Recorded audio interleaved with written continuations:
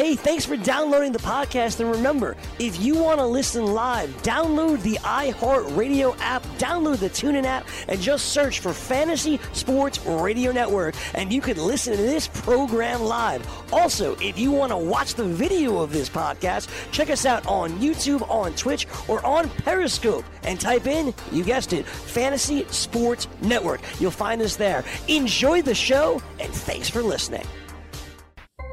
Ladies and gentlemen, you are now listening to the Fantasy Baseball Hour with Al Melchior.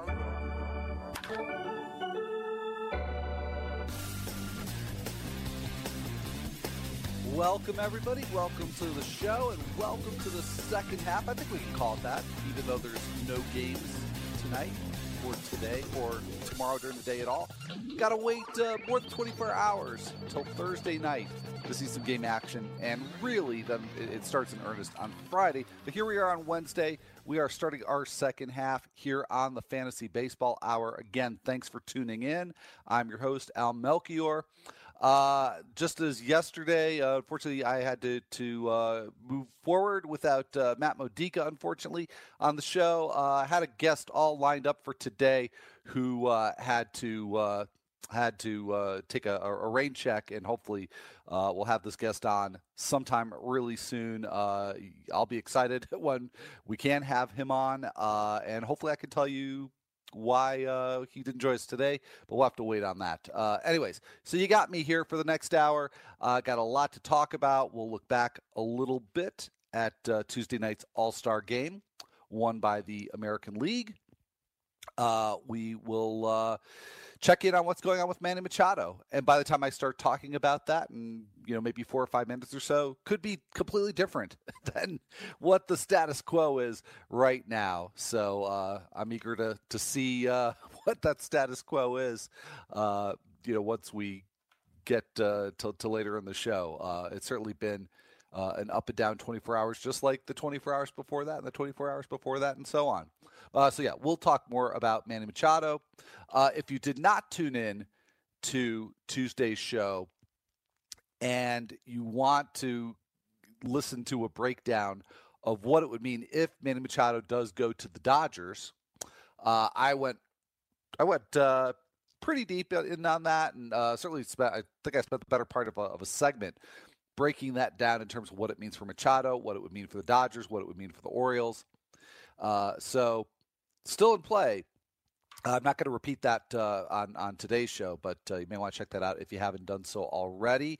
I have a few other news items as well. It's not just all about Manny Machado. And then also, I do want to forge ahead into the second half here, and the first way I'm going to do that is by looking at the rotations that have been lined up for this coming weekend. And last that I looked, that there were still some teams that had not, finished that task. So we'll take a look at the teams that have named their starters for Friday, Saturday, and Sunday, or in the case of the Cardinals and Cubs, it would be including Thursday. But actually, those two teams have not finished setting their rotations for the week. So we'll skip over them. But a lot of teams have set their rotations for Friday, Saturday, and Sunday. So hopefully that'll be very helpful to those of you who are playing in a league where you're just going to be changing your lineup after the weekend and not going the 11 days from Thursday until a week till Sunday. Imagine that is a lot of you. That's certainly me for some of my leagues, but not all of my leagues.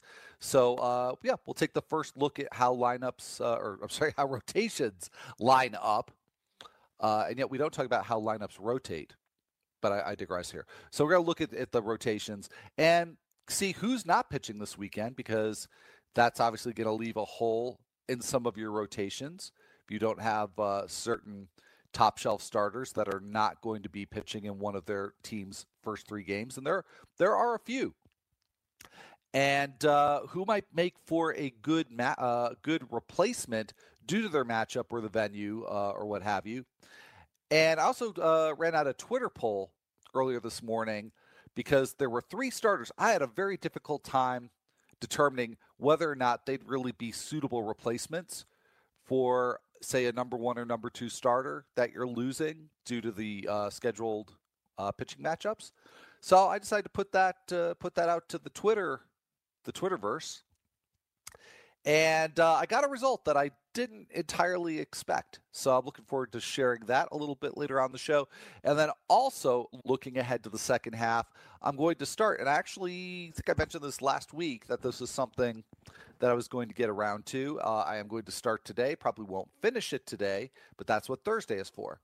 But I'm going to start looking at some of the players who have really been disappointments, early round picks that have not performed like early round picks.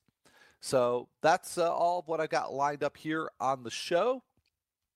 So let's start by revisiting the All-Star game. American League won it in 10 innings, 8-6. Alex Bregman is your 2018 All-Star Game MVP. He and George Springer led off the 10th inning with back-to-back home runs. So even though the NL did come back in the bottom of the 10th with the Joey Votto solo homer, that essentially was your go-ahead run, was your Alex Bregman leadoff solo homer in the top of the 10th. So he's your MVP. I think you really could have made a case for Jean Segura, or in a sense, maybe Joey Votto, and not because he hit the home run, but because Votto had a Jean Segura foul ball that he bobbled and dropped that would have been the third out. And instead, Segura, given a second chance, smashed a 3-run homer that put the American League up 5-2. So that was a pretty critical moment there. A good all-around game for Jean Segura. So, just like on yesterday's show, I said I can't get really wrapped up in whether or not Bryce Harper and his dad broke the home run derby rules. I can't get too wrapped up about a potential All-Star Game MVP snub. Just want to give Jean Segura his due. And also very glad he didn't injure himself, because the cameras were on him when he came back to the AL dugout, and he was kicking a cooler around, potentially doing harm to himself. I didn't like to see that. But a lot of home runs in this game, 10 home runs between the two teams in total, smashing the previous record of 6. And I have to say, I'm surprised. I mean, 6 home runs in a game is a lot of home runs. And I can't point to a specific year because frankly, for the most part, I just don't remember All-Star Game highlights. But it just seems like I have watched some All-Star Games where there were a lot of home runs. But, I guess one's idea of a lot of home runs has to be calibrated here because there were 10 last night. So quite a lot of them. It's certainly one of the big news items late on Tuesday night and all of today so far on Wednesday is Josh Hader, and not his on-the-field performance, but after his appearance in the All-Star Game. Folks on Twitter had been retweeting a bunch of his tweets from back when he was 17 and just frankly a horrific set of tweets that were racist, misogynistic, homophobic, and so Hader had to address reporters on Tuesday night, and then again here on Wednesday. MLB issued a statement that said they're going to require Josh Hader to enroll in diversity and inclusion initiatives. However, MLB is not suspending Josh Hader for the tweets, but just a bad display on Twitter by Josh Hader. Also related to the All-Star Game, Craig Kimbrell did not make an appearance, basically at the behest of his manager, Alex Cora. And there was a piece on WEEI's website early on Monday about how Kimbrell is going to look to have a bigger workload in the second half, so that probably was somewhat intertwined with his manager not wanting him to pitch in the All-Star Game. But Kimbrell is going to, or at least the plan is for Kimbrell to make more appearances beginning in the 8th inning. So more than one inning, not necessarily a full 8th and a full 9th inning, but 1 inning plus for Craig Kimbrell going forward. And that's, likely a positive development. I mean, we'll see how he takes to it. It's been a good season for Kimbrell so far. And also there have been a lot of struggles, particularly with Joe Kelly, who has not pitched well for, I think, about a month or so. So getting the bridge to the other side earlier in the game would probably be beneficial for the Red Sox. But that's probably going to be enhancing to Craig Kimbrel's value with more innings, and so therefore more counting stats, more strikeouts in particular. If he can again not wear down, then there's the opportunity for him to also help you more with ERA and WHIP, as he'll be providing more innings. It's maybe marginal help, but at this point, particularly if you're in a tight race, every little bit is going to help. So that's going to be a development that's going to be worth watching for Craig Kimbrel. So as I mentioned before, got a Manny Machado update, got some other news to get to. But first off here, let's just talk a little bit about RotoExperts.com. The fantasy executive, Corey Parson, he's been on the show. If you want to win your fantasy football league, just like the fantasy executive, well, you simply must go to the very best source of information that you can find, and that is RotoExperts.com. Senior writer Jake Seeley in particular, it's an undisputable fact that no other fantasy football analyst in the industry is a better player ranker and accuracy expert than the All-In Kid. In 2017, Jake Seeley was the #1 draft accuracy ranker in the entire industry, as verified by FantasyPros.com, and he's been a consistent top 3 ranker throughout his distinguished career. If you want to be with the best, you got to go with the best. So get Jake Seeley's 2018 fantasy football rankings right now in the RotoExperts.com exclusive Edge fantasy football package. Enter the promo code WINNER at checkout to get a special discount. All right, let's get to Manny Machado. Can't believe I've waited this long to do it, and I'm going to do a refresh on my Twitter to make sure I'm up to date here. But what I am seeing right now, the latest, which is really just maybe within the past hour, a tweet from Steve Phillips, yes, the former general manager, Steve Phillips, that as we've been hearing these reports over the last couple of days, that it's on the it's on the 20-yard line, the 10-yard line, the 2-yard line. Steve Phillips just tweeted out a short while ago, there's a possible snag in the Machado deal to the Dodgers, which late last night, early this morning, there were tweets, I believe from several reports, for sure from Ken Rosenthal of The Athletic, saying that this was almost a certainty that's going to happen. But now from Steve Phillips, the tweet saying, possible snag in Machado deal to Dodgers. Sources indicate one or more of the prospects coming to the Orioles have some issues in their physicals. Surprise, surprise. You were thinking it. I was thinking it. Steve Phillips actually tweeted it. Surprise, surprise. May open the door for other clubs. Stay tuned.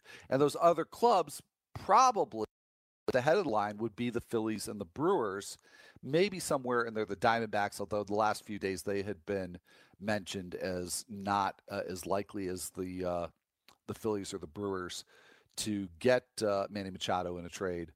So, if you're a Phillies fan or a Brewers fan, then you've got possibly some new life here. So I don't know any more than that other than what was in the Steve Phillips tweet. What I can tell you is that a report, and this was not Ken Rosenthal, this was NBC Los Angeles from earlier on Wednesday, that what they reported was the deal agreed upon was going to send Yasniel Diaz, Dustin May, and Errol Robinson. Now, the first two players I'd seen mentioned in earlier reports, I talked about them in previous episodes. Errol Robinson, that was a new one. So those three, Diaz, May, and Robinson, going to the Orioles in exchange for Manny Machado, cash, and possibly bonus pool money. So that was the last report I saw before the Steve Phillips report. Even this tweet from NBC Los Angeles said, still fluid. So very much so, apparently. But Robinson, an interesting prospect. He has 16 stolen bases so far this year, AAA. And not a bad haul for the Orioles if that were to happen. But at this point, very much up in the air. And I'm not sure which player. There might have been issues with the physicals. And, of course, we've seen this movie before more than once with the Baltimore Orioles. So stay tuned, as they say. Wilson Ramos, as expected, it's been confirmed. He is going on the disabled list before Friday's second half opener for the Nationals. He does say that his hamstring is feeling better, but there is no timetable in terms of when Ramos will actually be able to return, according to Mark Topkin of the Tampa Bay Times. Andrew Miller made a rehab outing with AAA Columbus on Tuesday. He threw a 12-pitch inning, got a couple of strikeouts.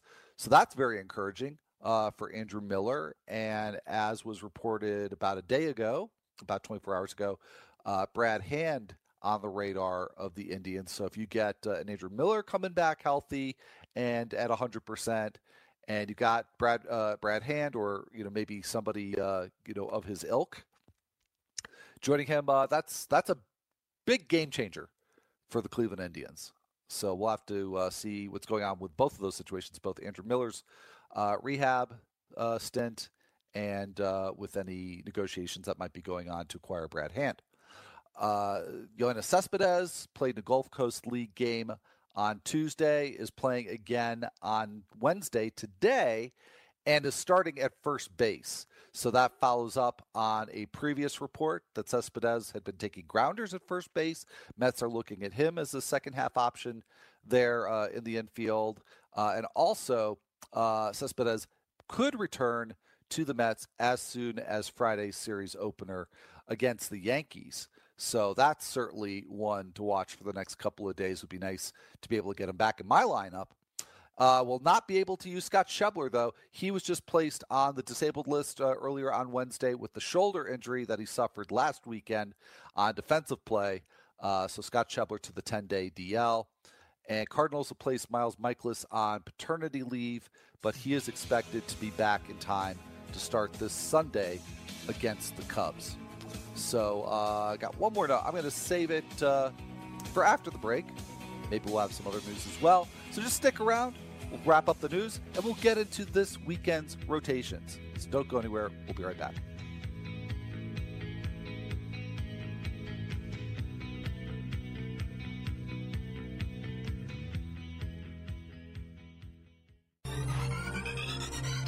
Did you know that you can listen to this show live on the award-winning Fantasy Sports Radio Network? Listen on the iHeartRadio app, the TuneIn Radio app, or download the Fantasy Sports Radio Network app. The Fantasy Sports Radio Network is the only totally free 24/7, 365 fantasy sports network of its kind without a subscription. Check out YouTube Live on the Fantasy Sports Network YouTube page and participate in the programming there, where you can ask questions, discuss the topics with other fantasy enthusiasts, or tell everyone that you disagree. Call into your favorite show and ask your question. The number is 844-84-FNTSY. That's 844-843-6879. The Fantasy Sports Radio Network, your free fantasy source 24 hours a day. Welcome back, everybody. It's the Fantasy Baseball Hour. I'm your host, Al Melchior. Thank you for joining me here. Got a few more news items, including an update to something I mentioned in the previous segment. I've got pitching rotations to talk about with you. I got a Twitter poll with some interesting results. Interesting to me, anyhow. So lots to come up here. Also, if you missed this, last week on Game Time Decisions, the FNTSY Sports Radio Network awarded Jorge Lorenzo of New York City 2 tickets to a 2018 World Series game in the DKMS MLB Trivia Challenge. So congratulations to Jorge Lorenzo. But bear in mind that answering trivia questions is not the only way that you can win tickets to the World Series here on FNTSY Sports Radio Network. You can also win by playing in free daily fantasy MLB contests sponsored by DKMS that are held every day that MLB is played. Sadly, unfortunately, today is not one of those days. Tomorrow, however, is, and so is Friday. Anyway, go to dailyroto.com/DKMS, where you can find out how you can help to save a life and also win 2018 World Series tickets playing free daily fantasy baseball. The contest will continue every day throughout the regular season, even once football season is well underway. So that's dailyroto.com/DKMS. It's your ticket to the World Series and also a blood cancer patient's ticket to life. All right, so the aforementioned news update that I have for you, a couple of them actually. Yoenis Cespedes in the rehab game that he had today in the Gulf Coast League. He did play first base as expected and also homered. So that bodes well. I've not seen anything definitive about him returning to the Mets on Friday, but it certainly looks good. But again, we'll have to track that over the next couple of days and see if we can start Yoenis Cespedes this week in our fantasy lineups. And the one other item I wanted to get to, which provides a nice segue into some analysis of weekend rotations, is that Steven Strasburg is going to be activated off the DL, and he is scheduled to start Friday against the Atlanta Braves. And then the Nationals will round that out by starting Gio Gonzalez on Saturday and Max Scherzer on Sunday. So good stuff there for Steven Strasburg and his fantasy owners. All right, so earlier today, preparing for the show, I took a look at which teams had filled out their rotations through the end of the weekend. And I've seen projections for a number of teams, but I'm just going here with the ones that actually have been confirmed on MLB.com. I find that to be a very reliable source. So I'm going to use that as my source here. And bear in mind that I'm just looking at the rotations that have been set through Sunday. That said, pretty much every team has named at least one starter for the weekend. But we're just going to focus on the ones that we know for sure. And the reason for that is because then we will know for sure which starters definitely won't be starting this weekend to kind of get you geared up for setting your lineups for the weekend and knowing who you might have to make accommodations to replace. So we'll start with the Blue Jays. And against the Orioles at Rogers Center, they're going with Sam Gaviglio on Friday, Marcus Stroman on Saturday, and J-Happ on Sunday. So not much adjusting there that you need to do. So again, Gaviglio, Stroman, and Happ against the Orioles. Now here's where we have a rotation that gives us something interesting to deal with. David Price is going to start the second half opener for the Red Sox at Detroit. And then we'll have Brian Johnson on Saturday, Chris Sale on Sunday. So that means no Rick Porcello this weekend. So you're not, no point, unless you're just setting your lineup for the next week and a half for the extended week. If it's just, however, for the 3 days ahead, no Rick Porcello. The Tigers are not going to be starting Jordan Zimmerman this weekend against the Red Sox. That's going to spare you a dilemma because Zimmerman has gone very, very well towards the end of the first half. But that's a tough matchup, so you'll be spared that one. Who you will have an option to start is Matt Boyd, who really ended the first half with a thud. I'm going to talk about that in a little bit more detail in just a minute. So Matt Boyd's going to start on Friday against the Red Sox. Mike Fiers, who's been pitching well, going to go on Saturday, and Michael Fulmer closing that series out on Sunday. So let's talk a little bit about Matt Boyd. I talked a lot about him in the first couple of months of the season, and for good reason. He appeared to be having a breakout campaign. Over his first 10 starts, Boyd pitched 57 innings and gave up just 3 home runs. Just think about that in this day and age where a home run every 9 innings is actually considered a pretty good ratio. And if you go back, 2-3 years, it was not. So that's where we're at with home runs. And miraculously, Matt Boyd allowed 3 home runs in 57 innings over his first 10 starts of the season. And there's not much mystery in terms of whether or not that was legit, because he was, during that period, if not the leader, certainly among the leaders in reducing average fly ball distance. He held fly balls to an average distance of 286 feet, which is really remarkable, because anything pretty much under about 310 is really good and really notable. And that mark was 286 feet. So Boyd really, not that he was bad for strikeouts, Not like that he was somebody that you had to target just merely because he could finesse hitters into hitting bad pitches and making low quality contact. But the fact that was a part of what he was bringing to the table really made him worth starting. But the thing is, right around the time when people started really catching on to this, and he was gaining popularity, started to turn on him. And his last 9 starts, so this is almost exactly half and half here.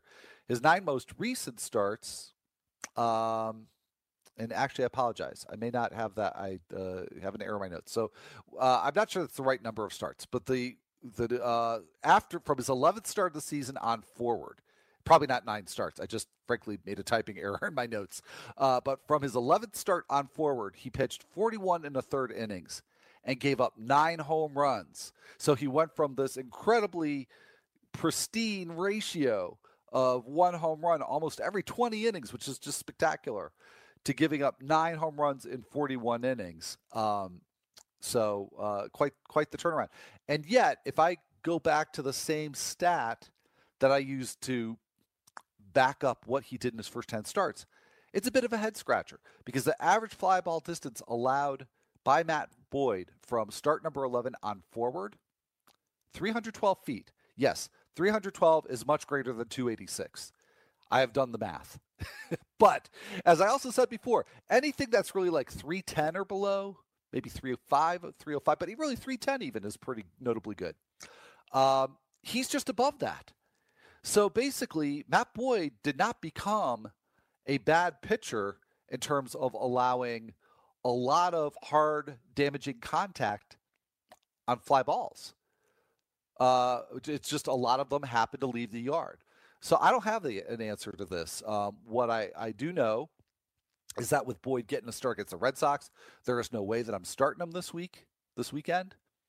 So I'm between the recent track record and the matchup, I am staying away from Matt Boyd. But think about it this way, that there's some reason to doubt the sustainability of how bad he's been in his recent starts, that maybe he is due for much, much better performances ahead.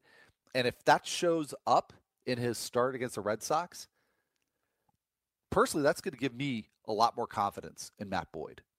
So just, it's really a wait-and-see scenario for Matt Boyd. Quite literally. You do not want to start him. I don't want to start him. But you certainly want to watch how he does on Friday against the Boston Red Sox. Moving on.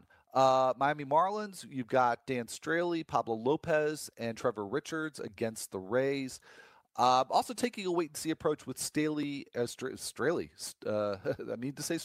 Dan Straley and Pablo Lopez.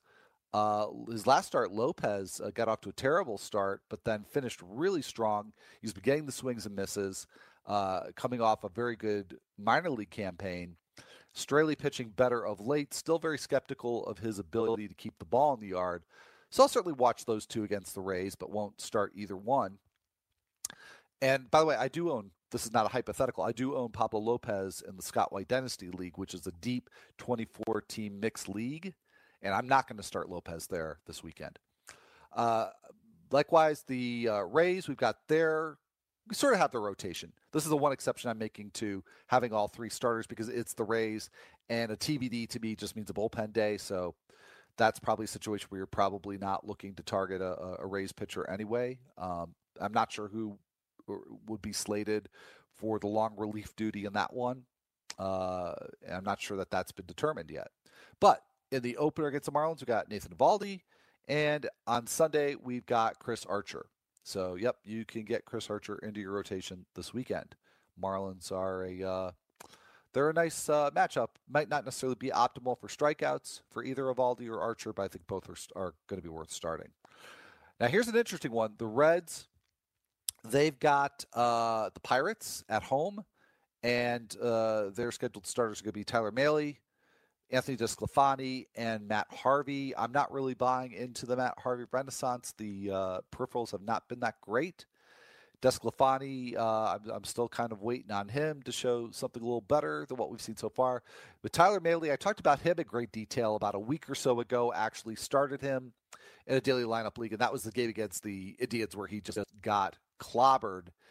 And if you listened, actually it was a week ago today, because it was when we had Drew Dinkmeyer on for our Wednesday DFS segment. Obviously today, Wednesday, no games, no DFS segment. But on the most recent one we had, he said, this is a bad matchup for Tyler Mahle because of all the lefties that are in the Indians lineup, and Mahle got just absolutely clobbered. But the Pirates don't have, they have some lefties in their lineup, but nobody too dangerous that's going to, I think that should prevent you from starting Mahle. And we'll talk about him again in a little bit. Braves, this is one that's definitely of interest to me because we've had Anibal Sanchez really emerge as a comeback player this year. And we've had with his cutter, we've had Sean Newcomb, who has really slumped badly of late, and Mike Foltynewicz, who I think is practically must start, almost literally completely must start. But they do get the Washington Nationals. That's kind of a tough matchup. And you've got actually how the rotation is going to line up. Anibal Sanchez on Friday, Sean Newcomb on Saturday, Mike Foltynewicz on Sunday. So I feel good about starting Folty again. Like I just said, he's practically must start, so I don't worry about the matchup. No Julio Teheran, though. No Julio Teheran. He's a bit of a dicey proposition anyway, but if you were thinking about it, you're spared the dilemma. You're not spared the dilemma with Sean Newcomb, though, with that Saturday start. But just to remind you, in 3 starts in the month of July, he has a 9.75 ERA. He has only gotten swings and misses on 6% of his pitches. That is not good. And he's thrown strikes on only 56% of his pitches. That is just outright terrible. And for somebody who has had some history with walks and with control, it worries me even more for Newcomb than it would some other pitcher, most likely. So I'm definitely avoiding Sean Newcomb this week. And, of course, just to reiterate, no Julio Teheran. The Minnesota Twins are going to go with Kyle Gibson on Friday against the Royals at Kansas City. Lance Lynn on Saturday. Jake Odorizzi on Sunday. No All-Star Jose Berrios in this one. So, go ahead. Start Gibson. Looks like a good matchup. I like the matchup for Odorizzi, actually. He's somebody I probably, if I had him, would bench more than I'd start him. But I like him for this one. But, you're going to need somebody to replace Jose Berrios. And for the Royals, we do have their rotation, and this one also, I think, poses some interesting dilemmas. So you got Danny Duffy, who's just been sensational lately, going to start on Friday. Jake Junis going to start on Saturday. And I made kind of an interesting discovery with him that I'll mention in a moment. And then Brad Keller, who just got roughed up on Sunday against the White Sox, and he's going to pitch. Actually, I don't remember if it was Sunday. He will be pitching this Sunday against the Minnesota Twins. So talk a little bit about each of these guys, actually. So Duffy, over his last 7 starts, has really picked up the pace with strikeouts. He also has a 2.66 ERA over the last 7 starts, 49 Ks in 44 innings. However, does have 19 walks, so there is a blemish there for Duffy. Not been giving up the home run, which is good because that's typically a danger with him. And backing up that strikeout rate is a 13% whiff rate. So in terms of an explanation for it, not exactly clear. He saw a bit of a velocity uptick, but that really preceded this 7-start streak. And then over the last 5 starts, he's been throwing his curveball more. That's right. Been throwing the curveball more at an 18% rate. And on the year, though, he's got a good but not a great 11% swinging strike rate on the curveball. Doesn't throw it for strikes a whole lot, but does get a lot of swings on it out of the zone. So you put that all together. I don't have a clear explanation for why Duffy has been able to get the swings and misses, but he just has and has been doing it over an extended period. So I do like him against the Twins this weekend. And Jake Junis, no, I don't like him right now. Gives up way too many home runs.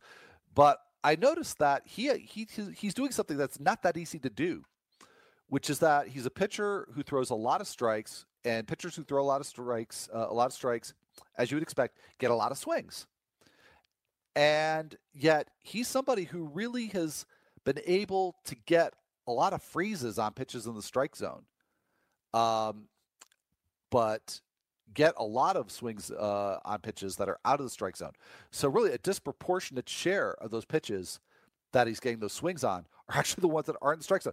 That's a really good trait, but unfortunately he just gives up way too many home runs. So Jake Junis is something I'm going to be watching pretty closely in the second half.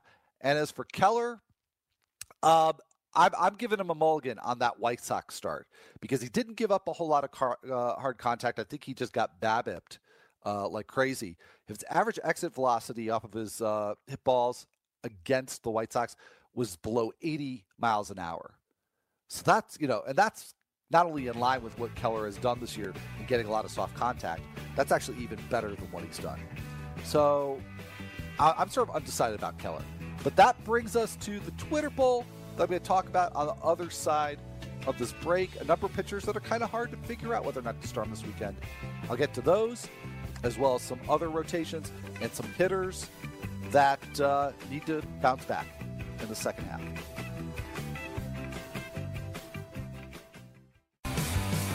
Have you ever wanted to have a fantasy expert in the palm of your hand? Or better yet, in the pocket of your khakis? Well, check it out. Now you can. It's the Fantasy Sports Radio Network app.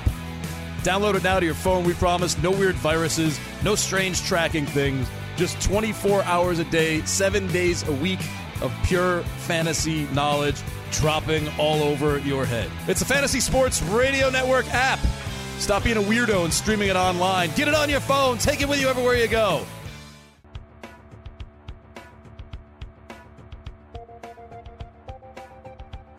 Welcome back, everybody. This is the Fantasy Baseball Hour. I'm your host, Al Melchior. Thank you for joining me here. I started working my way through the rotations, at least for those teams that have announced their rotations through Sunday. Got a few more teams to get to. Got a Twitter poll to go over with you and help you and maybe help me set our rotations for the weekend. And take a look ahead with some hitters who really disappointed in the first half and see if there are signs that they could do better in the second half. So all that coming up. Normally this would be a DFS Wednesday. Of course, no games on the schedule for this week, for this Wednesday. However, if you enjoy playing daily fantasy sports, but you are sick of dealing with the professionals using algorithms to select hundreds of lineups and entries, try the Props Builder tool at mybookie.ag. Forget having to create multiple lineups, ditch the hassle of dealing with late scratches, and avoid experts winning 90% of the money. Invest in the players that you want without salary caps. And if you sign up for a new account using the promo code FNTSY, you can elect an option to receive a 50% deposit bonus with a rollover requirement. No more dealing with late lineup scratches, no experts to compete against, just you and the prop that you choose. Go to mybookie.ag. Enter the promo code FNTSY upon sign up and choose your matchups using the Props Builder tool. And one more time, that's mybookie.ag, promo code FNTSY.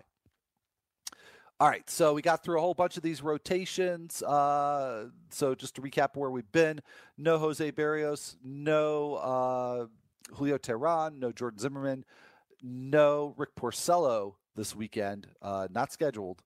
We got a few more that you need to know about. Not on the Rangers, though. It's going to be Martin Perez, Bartolo Colon, and Cole Hamels Friday, Saturday, Sunday against Cleveland Indians. You've got a Bay Area series with the Giants and the A's. For the Giants, we've got Derek Rodriguez, Madison Bumgarner, and Jody Cueto going. I personally, by the way, would avoid Rodriguez this weekend. I love him at home. But not that Oakland's a super tough venue in terms of avoiding extra base hits, and it's got the nice big foul territory too, which can help a pitcher. But that's just a scary lineup. So I would avoid Derek Rodriguez. So there you go. And for the Astros, they've got the Angels in Anaheim.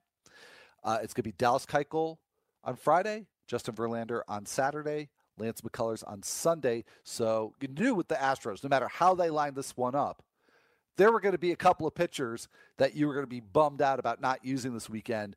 So the odd men out are Garrett Cole and Charlie Morton. So just be aware of that. Those are two big ones to be aware of. Moving on, the White Sox are going to go with James Shields on Friday, Dylan Covey on Saturday, and Ronaldo Lopez on Sunday at Seattle.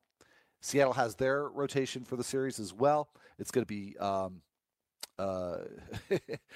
it's going to be Wade LeBlanc, and I was stuck on Matt LeBlanc there. I knew it wasn't Matt LeBlanc. I knew it wasn't David Schwimmer either, or for that matter, Matthew Perry. But no, it's Wade LeBlanc on Friday, Felix Hernandez on Saturday, and Marco Gonzalez on Sunday. And White Sox generally a really good matchup for just about everybody except for Brad Keller, apparently. But I like this a lot for Wade LeBlanc and for Marco Gonzalez. Really nice matchup for them. You've got Mets, Yankees. We got both of those rotations out. For the Mets, it's going to be Syndergaard, Matz, and DeGrom Friday, Saturday, Sunday. Yankees are not going to go with Luis Severino. So that's the last one of this handful of pitchers that you would normally start that you should not start this weekend. No Luis Severino. It's going to be Domingo Germán opening it up on Friday, Sonny Gray on Saturday, Masahiro Tanaka on Sunday. So there you go. Those are all the rotations that have been set through Sunday.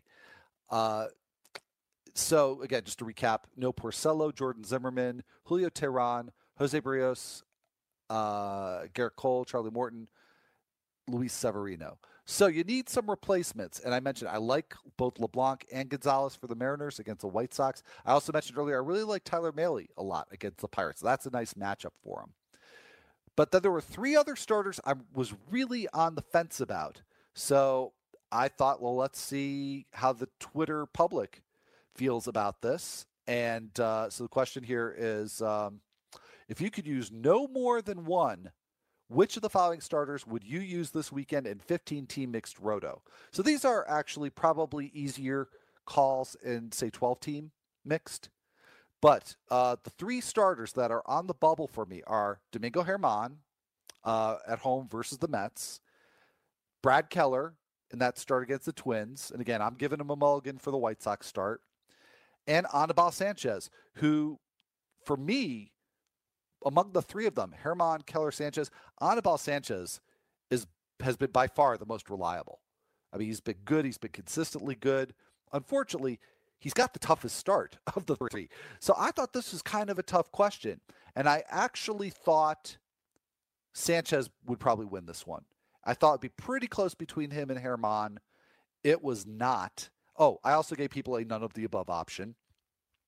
I was actually surprised to see that only 6% voted none of the above. But 81% said, yep, go ahead and start Domingo Germán against the Mets. And, a few people chimed in the comments and said, the Mets are a great matchup for everybody, or, I'd take a pitching machine against the Mets, or something like that.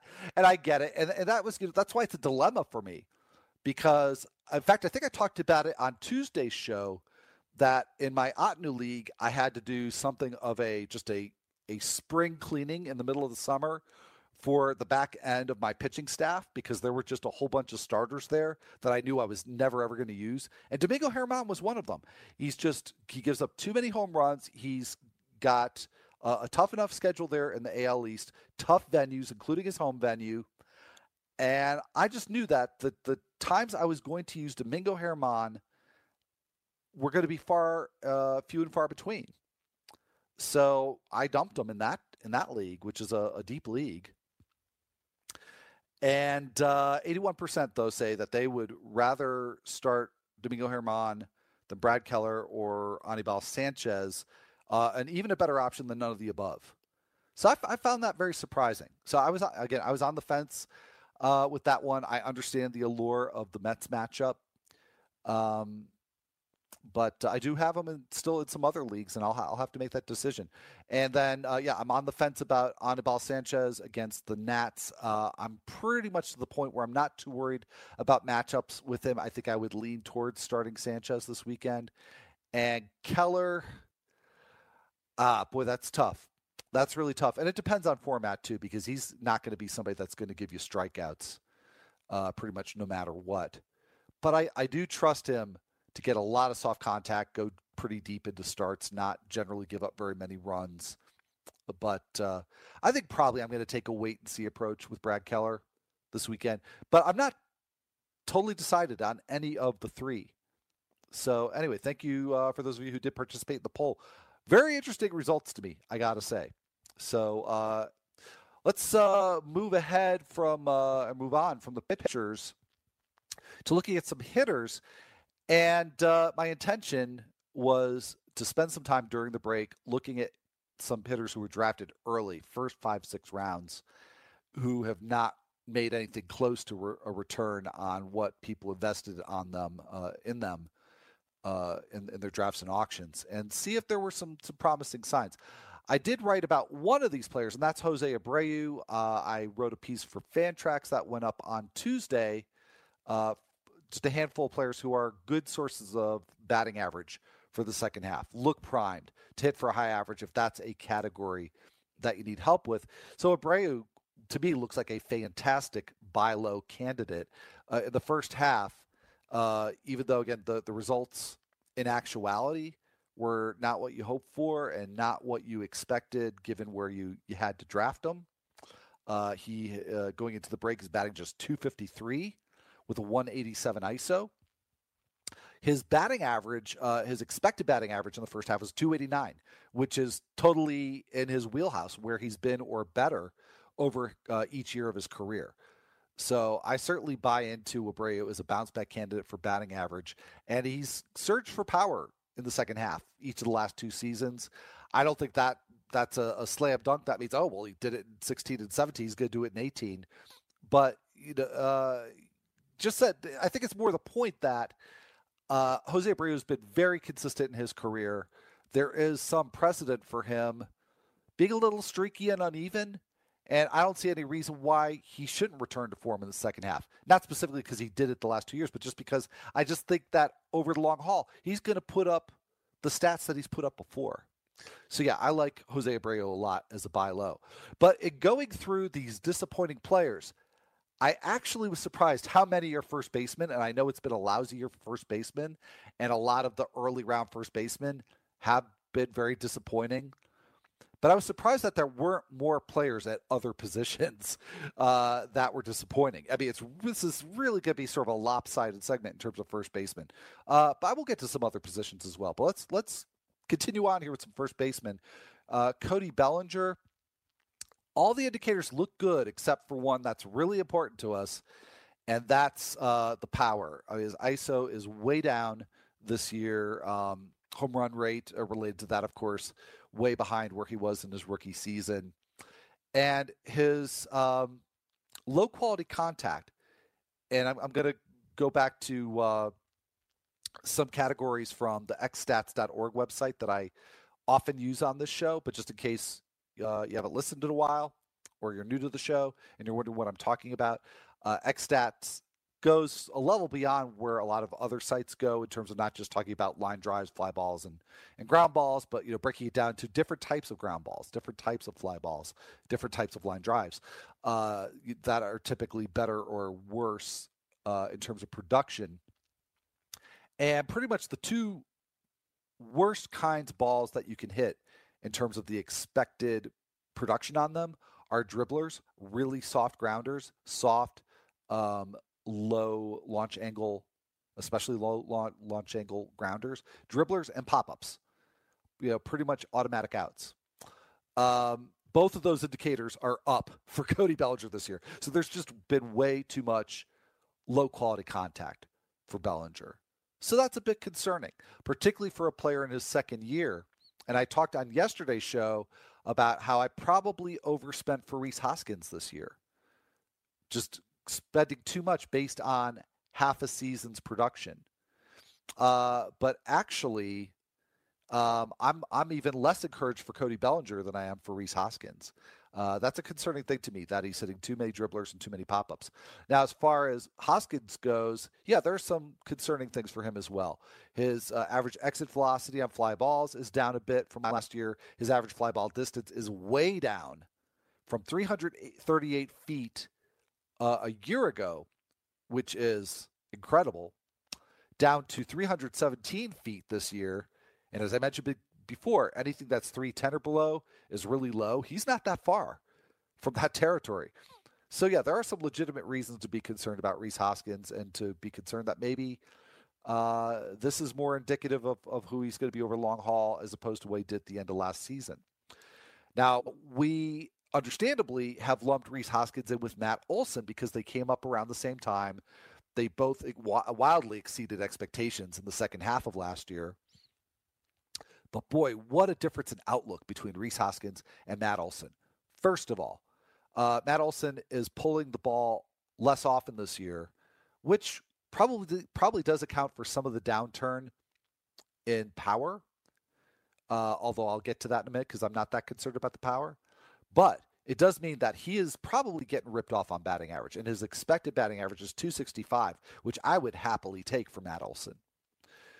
Now, in terms of the positive things in regard to power, he is hitting hard drives, which are the highest quality category of contact that xstats.org measures.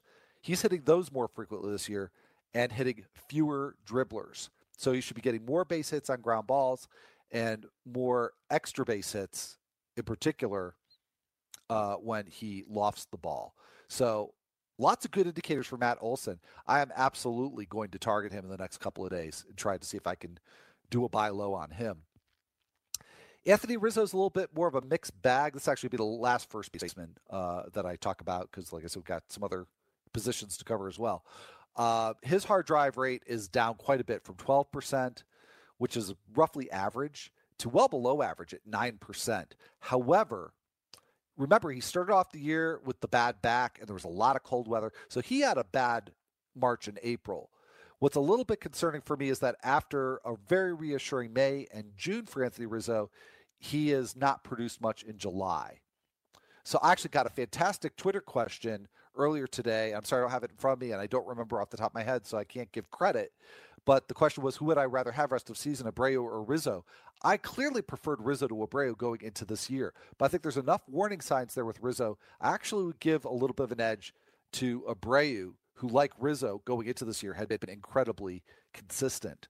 So I have a slight concern for Anthony Rizzo. All right, a few more players to get through here. Marcell Ozuna has clearly been a disappointment. He looked bound for some regression after just a surprisingly good 2017. His batted ball profile looks a lot like his did 2 years ago, but he's actually performing much worse than that. So I think Marcell Ozuna is going to make a partial rebound in the second half. Tommy Pham, he's just not seeing as many pitches in the zone to hit. I think that's at least a partial explanation for him. So that's, something that he's going to have to show that he can adjust to. Elvis Andrus, coming back from just a brutal injury, a fractured elbow, but he's just hitting a lot of ground balls. So, I'm going to have to see some sustained change in that trend to feel good about him and maybe pursue him in some leagues. Jonathan Scope, just a lot of weak contact this year, so I'm not very encouraged by him. And probably one of the players that I've found the most puzzling and that I was very high on relative to the rest of the industry, Andrew McCutchen. And I think he's a good buy low. I know the power's down. People worried about him in the Giants lineup, which hasn't been good. People worried about AT&T Park. Some legitimate concerns. But his ratio of balls that have been poorly hit is way down from last year. So I got to think that I really don't have a good explanation for why McCutchen hasn't been a better hitter in the first half. But I think he looks almost like a lock to do much better in the second half. So the leagues where I own him, I'm going to stick with them. And some leagues where I don't own Andrew McCutchen, I might look to go get him. So anyways, hope you found that helpful. I will be back tomorrow, Nando Thursday, and a game on the schedule. Lots to be excited about. So hope to see you here, same time, same channel tomorrow. Enjoy a night somehow without baseball. Have a good one, everybody.